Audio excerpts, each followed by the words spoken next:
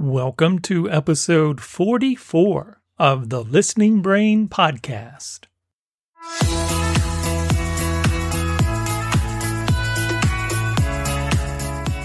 Today I have the pleasure of welcoming Kathryn Wilson Linder to the podcast. Kathryn is a speech-language pathologist, teacher of the deaf, and auditory verbal therapist with more than 40 years of experience as an educator, a therapist, and consultant in public school, private practice, home-based, and clinical settings. From 2014 until 2018, Kathryn held the position of coaching and mentoring leader for Hearing First. This followed a position as director of first years at the University of North Carolina, Chapel Hill. Kathryn is a founding member of the American Cochlear Implant Alliance, ACIA, and has been a member of the coordinating committee for the American Speech and Hearing Association Special Interest Group, Hearing and Hearing Disorders in Childhood, SIG number 9, and has served on the board of directors for the CARE Project. Kathryn has contributed to the professional literature as an author on several articles on a variety of topics. She provides professional learning opportunities both nationally and internationally, and mentors professionals pursuing certification in listening and spoken language practice. It is my pleasure to welcome my friend Kathryn Wilson Linder to the podcast. So, Kathryn, welcome to the podcast. I've been wanting to sit down and do this for a long time. You know, you and I have known each other for a few years. Just a few. How did it all start with you? I know you grew up in Boone, and we can start from there. How's that? Well, first of all, thank you for inviting me to be a part of the work that you're doing. I'm very honored, and I'm very happy to have this opportunity to chat with you. So going back a bit, I actually did not grow up. See, I'm already wrong on starting off, so I apologize. Well, good, because Boone is one of my favorite places on earth, and I was born there, but my parents and I moved away when I was only three, and I grew up in High Point, North Carolina. Oh, that's right. I remember that. Yeah. Okay. And I'm back in that area now, so I have come full circle, as one might say. So you grew up in High Point, and so did any of the sort of deafness or I know first you were a teacher of the deaf, right? Was anything that came up in your childhood or through high school that you thought, this was something I might want to major in college? Actually, not that early in my life. My mother was an educator. She taught first grade for many, many years. And so I had the passion, I suppose, for working with kids and teaching. However, I always felt like I wanted to do something a little different than what she had done for her entire career. So I went off after high school to Appalachian State University. And at that time, you could get through pretty much the first 2 years without having to declare what your major was going to be. So I was doing all the required courses for at least the first year and a half. And then I met a friend of a friend who was a speech pathologist, and she actually lives here in Greensboro, North Carolina. And in talking with her, I realized that going into communication sciences disorders would allow me that opportunity to work with children at the time in an educational setting rather than a clinical setting, and fill that that need I had to educate and to help young children. So I did end up with an undergraduate degree in communication sciences. And my first teaching job was in a public school in Greenville, North Carolina, actually working with children on the spectrum. So still at that point, a bit far away from where I have landed throughout the course of my career. After that, I moved to Wilmington, North Carolina. I was working with children who had language disorders, and there was no program at that time for children with hearing loss. So my classroom, it was a self-contained classroom, became a bit of a catch-all. So if there was one child with hearing loss or one child with a learning disability or another child that just wasn't quite ready for mainstream, they came to me. And during that time, I began to realize that my true passion was language development. And then layered onto that came these children who wore hearing aids at the time. And from there, it evolved into being an itinerant and a resource teacher and seeing children who had significant hearing loss. And with that group of kids, I experienced my first cochlear implants, and they were very late in the big scheme of things. They were 7, 8 years of age when they were implanted.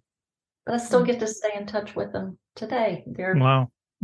That's grown great. and married and children of their own. So it's fun to reflect and look back on that time.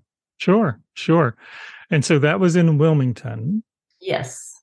And how long were you there?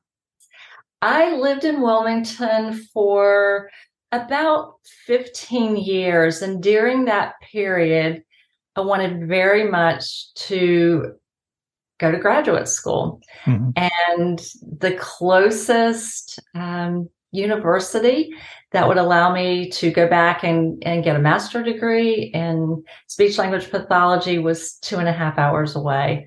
And there was absolutely no remote or virtual opportunities at that time. And of course, I was working full time. So time went on, and ultimately I had the opportunity to work in the school system in Charlotte, North Carolina. And I moved. And at that same time, Appalachian State University was offering a tremendous opportunity for working professionals to earn another degree on the weekends and in the summer. And it was designed specifically for school-based professionals. And that was a great fit for me. And at that same time, my parents moved back to Boone, an area where they were both from, after having lived at High Point for many, many years. And so Charlotte to Boone was very doable for me on the weekends. And because I was a school-based professional, I had those summer weeks that I could devote to earning a degree. And so that's how that came about. It took longer than the usual 2 years because it was weekends and summers. And at the end of that journey, I was offered a position on the pediatric cochlear implant team at the University of North Carolina, Chapel Hill. So I made the move from Charlotte to Chapel Hill. and that's where we start to cross paths around that time. So you landed in Chapel Hill with the implant program. That was the end of 1996 when I moved there. If we're thinking back to when our paths first crossed and that kind of thing. I was in Columbia, South Carolina, at the university, working on my doctorate, and we had the AV program and a start of a cochlear implant program there in Columbia. So referring kids up to the team there because we didn't before we got our team off the ground in Columbia, we were referring exclusively to Chapel Hill, to Carolyn and you, and making sure they got the right evaluations and of course get the right cochlear implants as well. And so I think we kind of officially met at one of the AG Bell meetings. Seems like, was it Salt Lake City? I definitely remember that very clearly. And I want to say that maybe that's when you were sitting for the MSL exam. That's so right. That all seems very clear to me. And also during that time when I was in Chapel Hill, you were sending some of your graduate students our way for internship, practicum, that kind of thing. So yeah, everything lining up in the late 90s there when our paths crossed, and we had many opportunities to connect through the graduate students and summer institutes. That's right. And the graduate students, of course, would go on to continue to influence the program there at Chapel Hill with Hannah and Lillian, who are now full-time and, of course, been full-time for many years working there on the team. So it's a small little world. Well, and that's one of the things that I appreciate most about this career path, this career journey, the amazing lifelong connections that at the time when you meet someone, you might not realize, wow, this person is still going to be a significant influence on my practice, and in turn, hopefully, your significant influences on their practice for years and years. I just think it's one of the most remarkable things. Maybe it happens in other career paths as well, but it's especially noteworthy in ours, I believe. I agree. I tell my grad students today that to be careful when they meet someone new, because you never know what the relationships are. They either, went to school together or worked together or dated each other at some point. Small world. So it is a little bit incestuous and a very small world. And then at that time, yes, I think it was 96. I sat for the exam, and that was out at Snowbird at the AG Bell conference. And then we met there, and then we started doing the summer institutes. The first one we did in University of South Carolina, which was a lot of fun. And then back to Chapel Hill the following year. And then back and forth, and then around 2000, I left to join you actually in North Carolina, because you had then left and started working for the state. That's exactly what happened. In 1999, North Carolina mandated newborn hearing screening, as many states were doing at that time.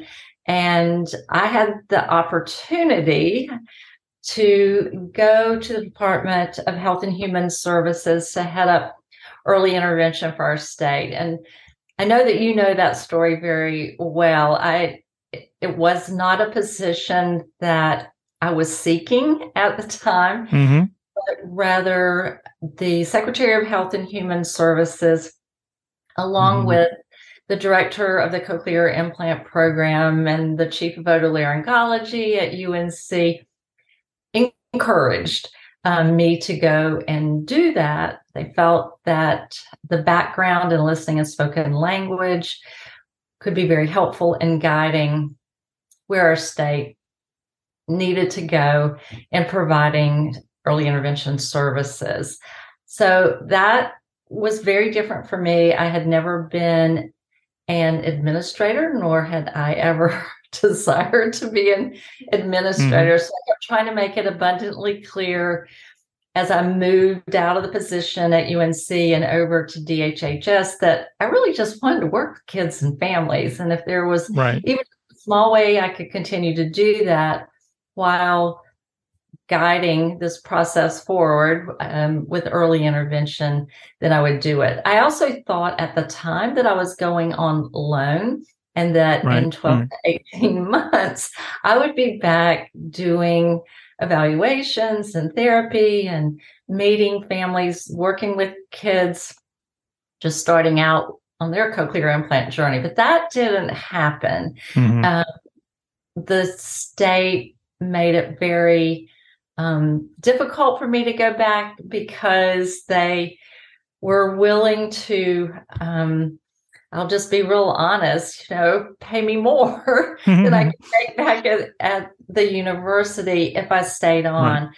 And the truth of the matter is, like many state systems, your retirement is based on your highest 4 years of income. And even the big scheme of the things, it certainly wasn't a lot of money, but it was significant to think ahead and retirement and that kind of thing. So I stayed, and goodness, I stayed until,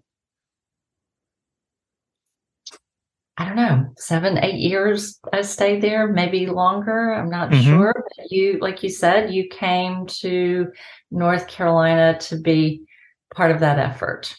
That's right. And as I recall, I was interviewing in Birmingham, Alabama, and had interviewed first for a position there. And Maria, my wife, for those who may not know, Maria and I had driven over from Columbia to Birmingham for a second interview. And that's when we got a message to call you. And how many hotels did you call to try to find out where I was staying? Because I don't think I'd mentioned that. I don't specifically remember that. And I might not have remembered that piece at all without reminding me. But yes, I guess timing is everything, and persistence, perhaps. So when we chatted, I called you. You said, "Don't take the position. Come to Chapel Hill and sit down with me and Jack Roush." And so Maria said, "Let's get out of here." So we turned around and canceled the interview there, the second interview, and I dropped her off in Columbia and drove on up to Chapel Hill. That's right. I think as I look back on that, I saw what a win-win it could be for the academic program at UNC and the aspiring speech language pathologists and audiologists who wanted and needed to know more about listening and spoken language, as well as what we were doing over at DHHS, right, to expand early intervention and the follow-up from the newborn hearing screening for those children that referred. There was a lot. There was a lot going on at that time. There was a lot, and of course, I took the position there at DHHS, and then was on loan, I guess, as you use that term, to UNC Chapel Hill to help them continue to train students, graduate students, which was a wonderful mix for me. What the challenge was, as you recall, around that time, this is early, like 2000, 2001, that's when the tech industry kind of bottomed out, and of course the state economy, the budgets went down, and everyone was cutting positions and all of that stuff, and we had bought a house there, and it was crazy, and so the economic pictures just suddenly went down. And so it was a bit of a challenge, because I think I got riffed once and then moved into a different position, same salary, everything. But it was like musical chairs. Where are you going to put me now, and move over here, and we'll just put you on paper here. And so that was always a little nerve wracking at the time. And then I got the call from A.G. Bell and went to A.G. Bell from there. But you stayed at DHHS. I think I had forgotten you were there for another 7 or 8 years, getting through all that. Maybe even a little bit closer to 10 years. I would have to 10, go back wow. and really look at that on paper. So after the early intervention position, and we changed superintendents along the way, right. We were seeing that there were more and more of these sort of preschool programs, self-contained preschool programs for children in public schools going away. I think a lot of the thinking, and some of it rightly so, is that children were being identified at or near birth. They had early access to technology, earlier cochlear implants, that these self-contained preschool programs for children with hearing loss were not going to be needed for that 3 to 5 population. A lot of school systems were closing those programs, and yet we were hearing this cry for help from the professionals in the schools that not all children were fitting that mold, if you will, that there were still kids coming late and language delayed, and there was a lack of personnel in the school systems to meet the needs. So the superintendent at the time and others agreed that an outreach program, we called it the resource support program, was needed. So we established the resource support program. I headed that up. We had several team members located in various parts of the state to provide regional coverage, if you will. So we would go out, we get a referral about a need in the public school. We would go out. Often we did the evaluations and looked at the services that were in place, but the ultimate goal was to develop a plan, most of the time a long-term plan that included training of staff or how a school system might contract with someone to get appropriate personnel in. But the goal was to get these kids caught up in language so that ultimately they could be mainstreamed with minimal or no support.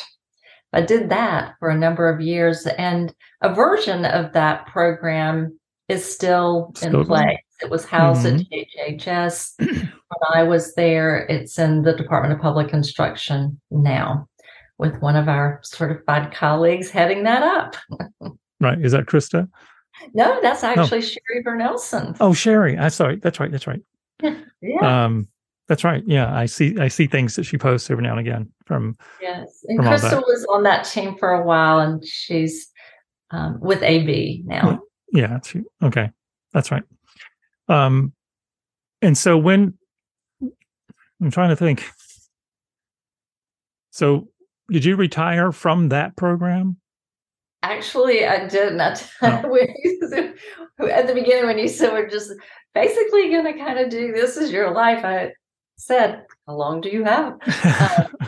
So I left there around, I'm going to say 2007, 2008, and went back to UNC, but then on the academic side, whereas the earlier years I'd been on the clinical side on the pediatric cochlear implant team. I went back to UNC on the academic side and headed up first years, which was an online distance education program that you're familiar with. Very familiar with it. Yeah. I'd totally forgotten about that. Yeah. Yes. So there were professionals all around the country who wanted to up-level their knowledge and skill set, listening, spoken language. And first years was, I think, maybe the only option like that available for people to, it was asynchronous learning. We didn't have opportunities like so many programs do today to meet online, to discuss content or cases, that kind of thing. But we had modules that covered several different domains, and the participants actually received graduate credit, even though many of them, if not most of them, already had a master's degree. So I did that until 2014. And then Lori, and then retired. And then Lori took over, right? Actually, Lori preceded me. She was before you. Okay, that's right. Yeah. I'm trying to get Lori took an hour. Timelines, right. Get my timelines overlapping here. That's okay. She was the first director of first years, and quite excellent and skilled in developing online distance education programs. So she was pursued by, I believe, a university in Pennsylvania, and left North Carolina. And then I stepped into that role until late spring of 2014. I retired from the state of North Carolina the very last day of May, and the very next day, June 1st, I began working full-time for Hearing First. So that's retirement into full-time employment, and very seamless. It was very seamless. Right. Well, good. Well, they are very fortunate to have you. And so let's talk about Hearing First, because it started off as this concept, and now it has just grown so much in terms of what you guys are doing. So let's talk about that. And you want to give me a quick, for those, most people probably listening to the podcast would know what Hearing First is, but there may be some who are new and still learning the lay of the land. So how would you describe Hearing First? I would describe Hearing First. Well, let me just back up and say I was one of the initial team members, and it was a startup. It was a concept like none other at the time, and it's still a unique, one-of-a-kind program. And I'm not working full-time for Hearing First any longer. I just do a little consultant and mentoring of aspiring professionals. But all that to say, from the very beginning, it was conceptualized as like two doors. Over here is a door for professionals, and over here is a door for families. And it is a one-stop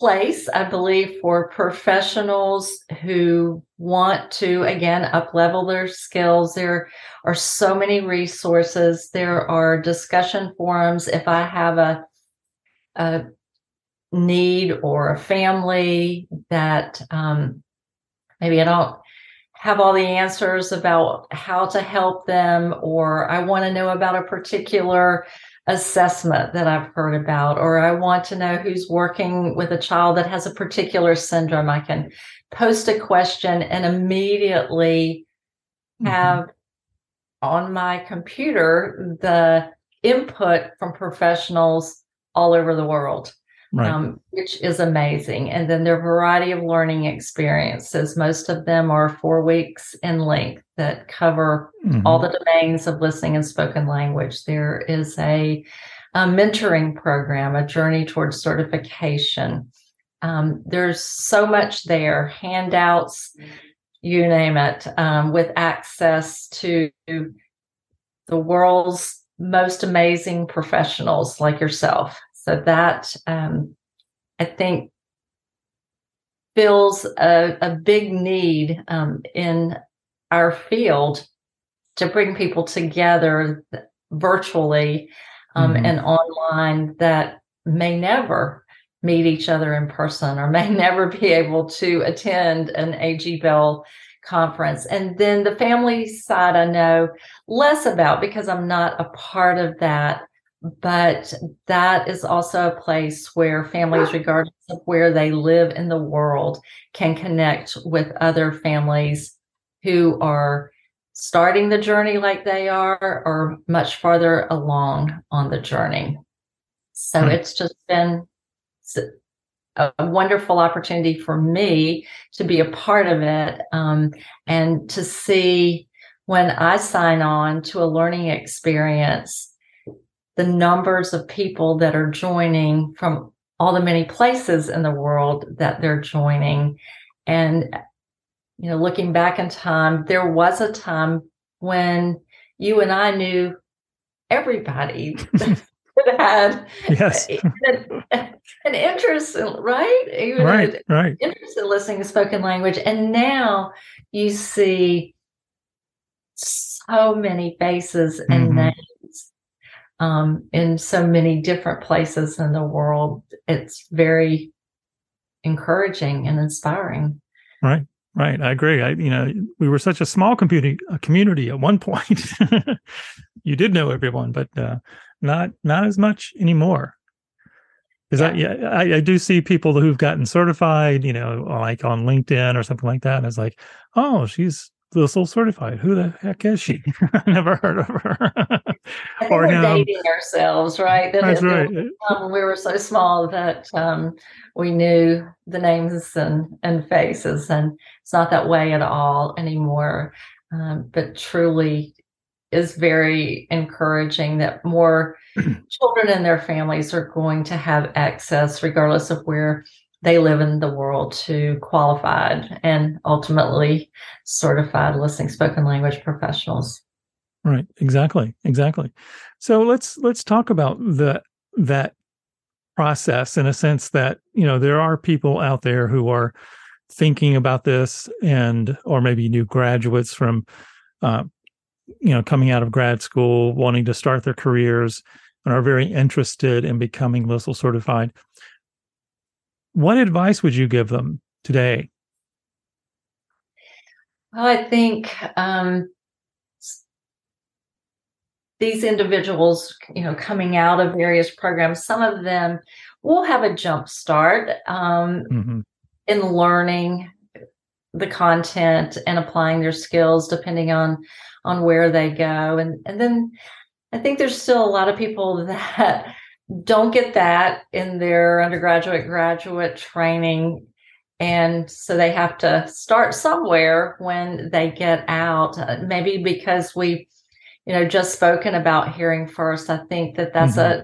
a good go-to place, regardless of what you got in your academic training, or if you didn't get much at all, to start there. Connect with, reach out through that discussion forum, with Mm-hmm. your situation. I'm a new grad. I'm interested in, and describe that. And there's someone there in that professional learning community that will respond to you, welcome you to the community, share with you some basic resources and information and learning experiences to help one get started. So I do think that Hearing First is a wonderful go-to place for an aspiring professional, someone who's considering what they want to do going forward, as well as for more seasoned Mm-hmm. professionals. I find myself now, because I'm not an audiologist, and the technology changes and Mm-hmm. many, testing procedures and these kinds of things that I don't do or talk about with anyone on a day-to-day basis. Yet I mentor aspiring professionals. And so Hearing First gives me a place where I can encourage the people I'm working with, take this learning experience on Mm-hmm.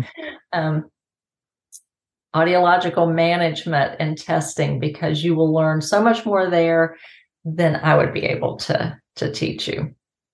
Right. I agree. I agree. That's one of the hardest things about our job today is that trying to keep up with the hearing technology because it is constantly changing. I'm fortunate with where I am with being at Akron Children's Hospital, I'm sort of housed in the ENT center, surrounded by pediatric audiologists who are, Nice. pretty much on top of things. So it's easy for me to stick my head out the door and say, "Hey, I have a question," or "This mom has a question that I can't answer. Do you guys, someone available to address this?" But yeah, it's a little intimidating these days of trying to keep up with some of that. And I do the best job that I can, but I'm like you. It gets to a point I'm just like, oh, hold on, I don't know that answer, but I will find the answer for you, and let me see what I can do.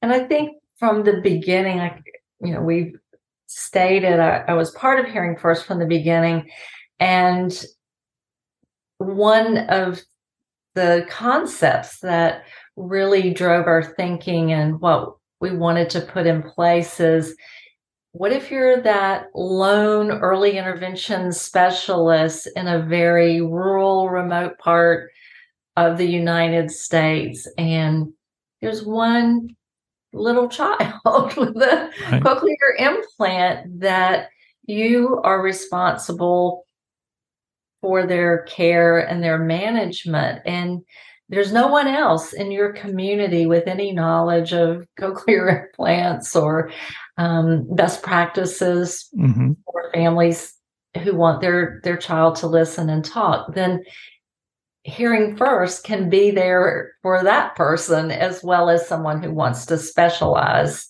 long term, like we have. Right.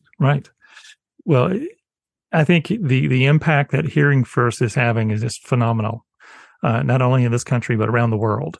So it really is amazing what it has become and what you guys have created in these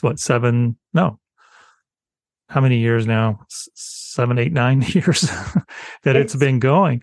It's amazing. Remarkable, yes. So, yeah, and there was a lot of, when I say back in 2014, when we had not launched anything at that point, that was, a couple of years of writing and being in development. So, yeah.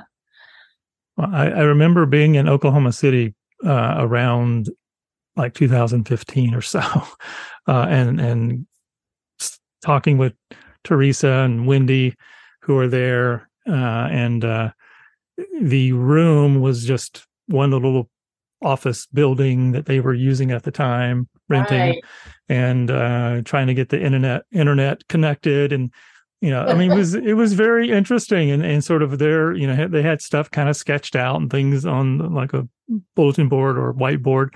Yep. It was just sort of this is the concept, and this is how we're going to grow this thing. So it was really, really exciting to see somewhat of the vision then, but it continues to evolve and grow, which is wonderful.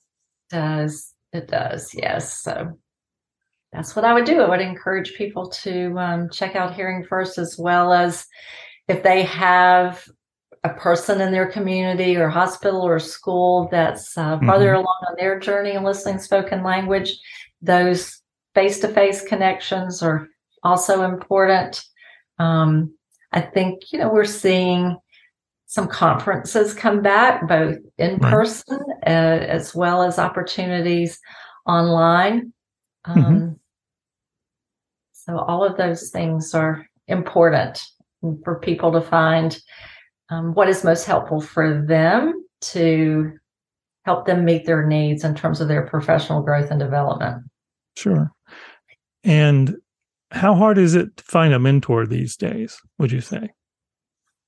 That's a great question. The mentoring that I have done for the past 6 years has been through Hearing First. And, that's a part of what Hearing First does. But at any one time, there's usually not more than 20 people across 2 cohorts. So our colleague Hannah and I are finishing up in early 2023 with a group of 7. And then I know there's another group, hopefully of 10 or so. But that doesn't even come close to meeting the need for mentors. I was on a mentor call yesterday through AG Bell, and there were a lot of mentors. So that was also encouraging. I can't tell you exactly how many, but I want to say there were probably 40 or 50 mentors on that call. And I know that they had one the day before. Again, I don't know how many. So to answer your question, I would hope that it's getting easier to find a mentor. And because of the AG Bell Listening Spoken Language directory, an individual can go there and find out who is mentoring. I would also guess that quite a few people are getting mentored through their workplace. So that might be an easier path than if you have to seek a mentor on your own and then compensate that person. That's a part of it, I think, ongoing for some people that may be prohibitive. Right, exactly. Yeah. I'm optimistic that it's getting easier. It truly is one of the things that I enjoy doing now that I'm somewhat retired. I do carve out time during my week to meet with aspiring professionals and look at videos. And with today's technology, it's all possible to do without face-to-face interaction, except through Zoom. That's right. That's right. The power of technology, right? Right. Well, Kathryn, it's been wonderful catching up, and we have to do this more often when we're not even interviewing each other, but just chatting. But it's great catching up and checking in with you, and it's been wonderful sort of reliving some of these different experiences, shared experiences, and some unshared, but sort of going through your life and seeing the incredible impact that you've had over the years. And you have had a tremendous impact on me personally and professionally. And I just want to thank you for that. I appreciate that more than words can say. As I said back near the start, I value the relationships and the friendships I've made, and I count you among one of my dearest colleagues and friends. And again, I appreciate the opportunity to sit down and chat with you a bit. Great. Well, have a great holiday. The holidays are coming up, so have a great time, and we'll probably see you in the new year. All right. I want to thank Kathryn once again for joining me on the podcast. She has been someone that has been a dear friend and colleague for many years, and someone that I have always looked up to. And she continues to be one of those individuals that makes me want to be a better person and a better clinician and a better professional. And I wish her nothing but continued happiness in everything that she's doing. And thank you for listening to this episode of the podcast. Please, if you don't mind, leave us a 5-star review. That always helps us to attract new listeners and to grow this podcast. And share it with your friends and colleagues, and maybe we'll get some new subscribers that way too. And I do apologize. It's been a little while since I have released an episode. I definitely will, as one of my goals for 2023 is to have more frequent episodes. And this past fall of 2022 kind of got away from me with other things on my plate. But I am really committed to making sure we get more episodes of the Listening Brain published. So hang with me. I promise more to come. And with that, be safe and be kind. This has been a production of the 3C Digital Media Network.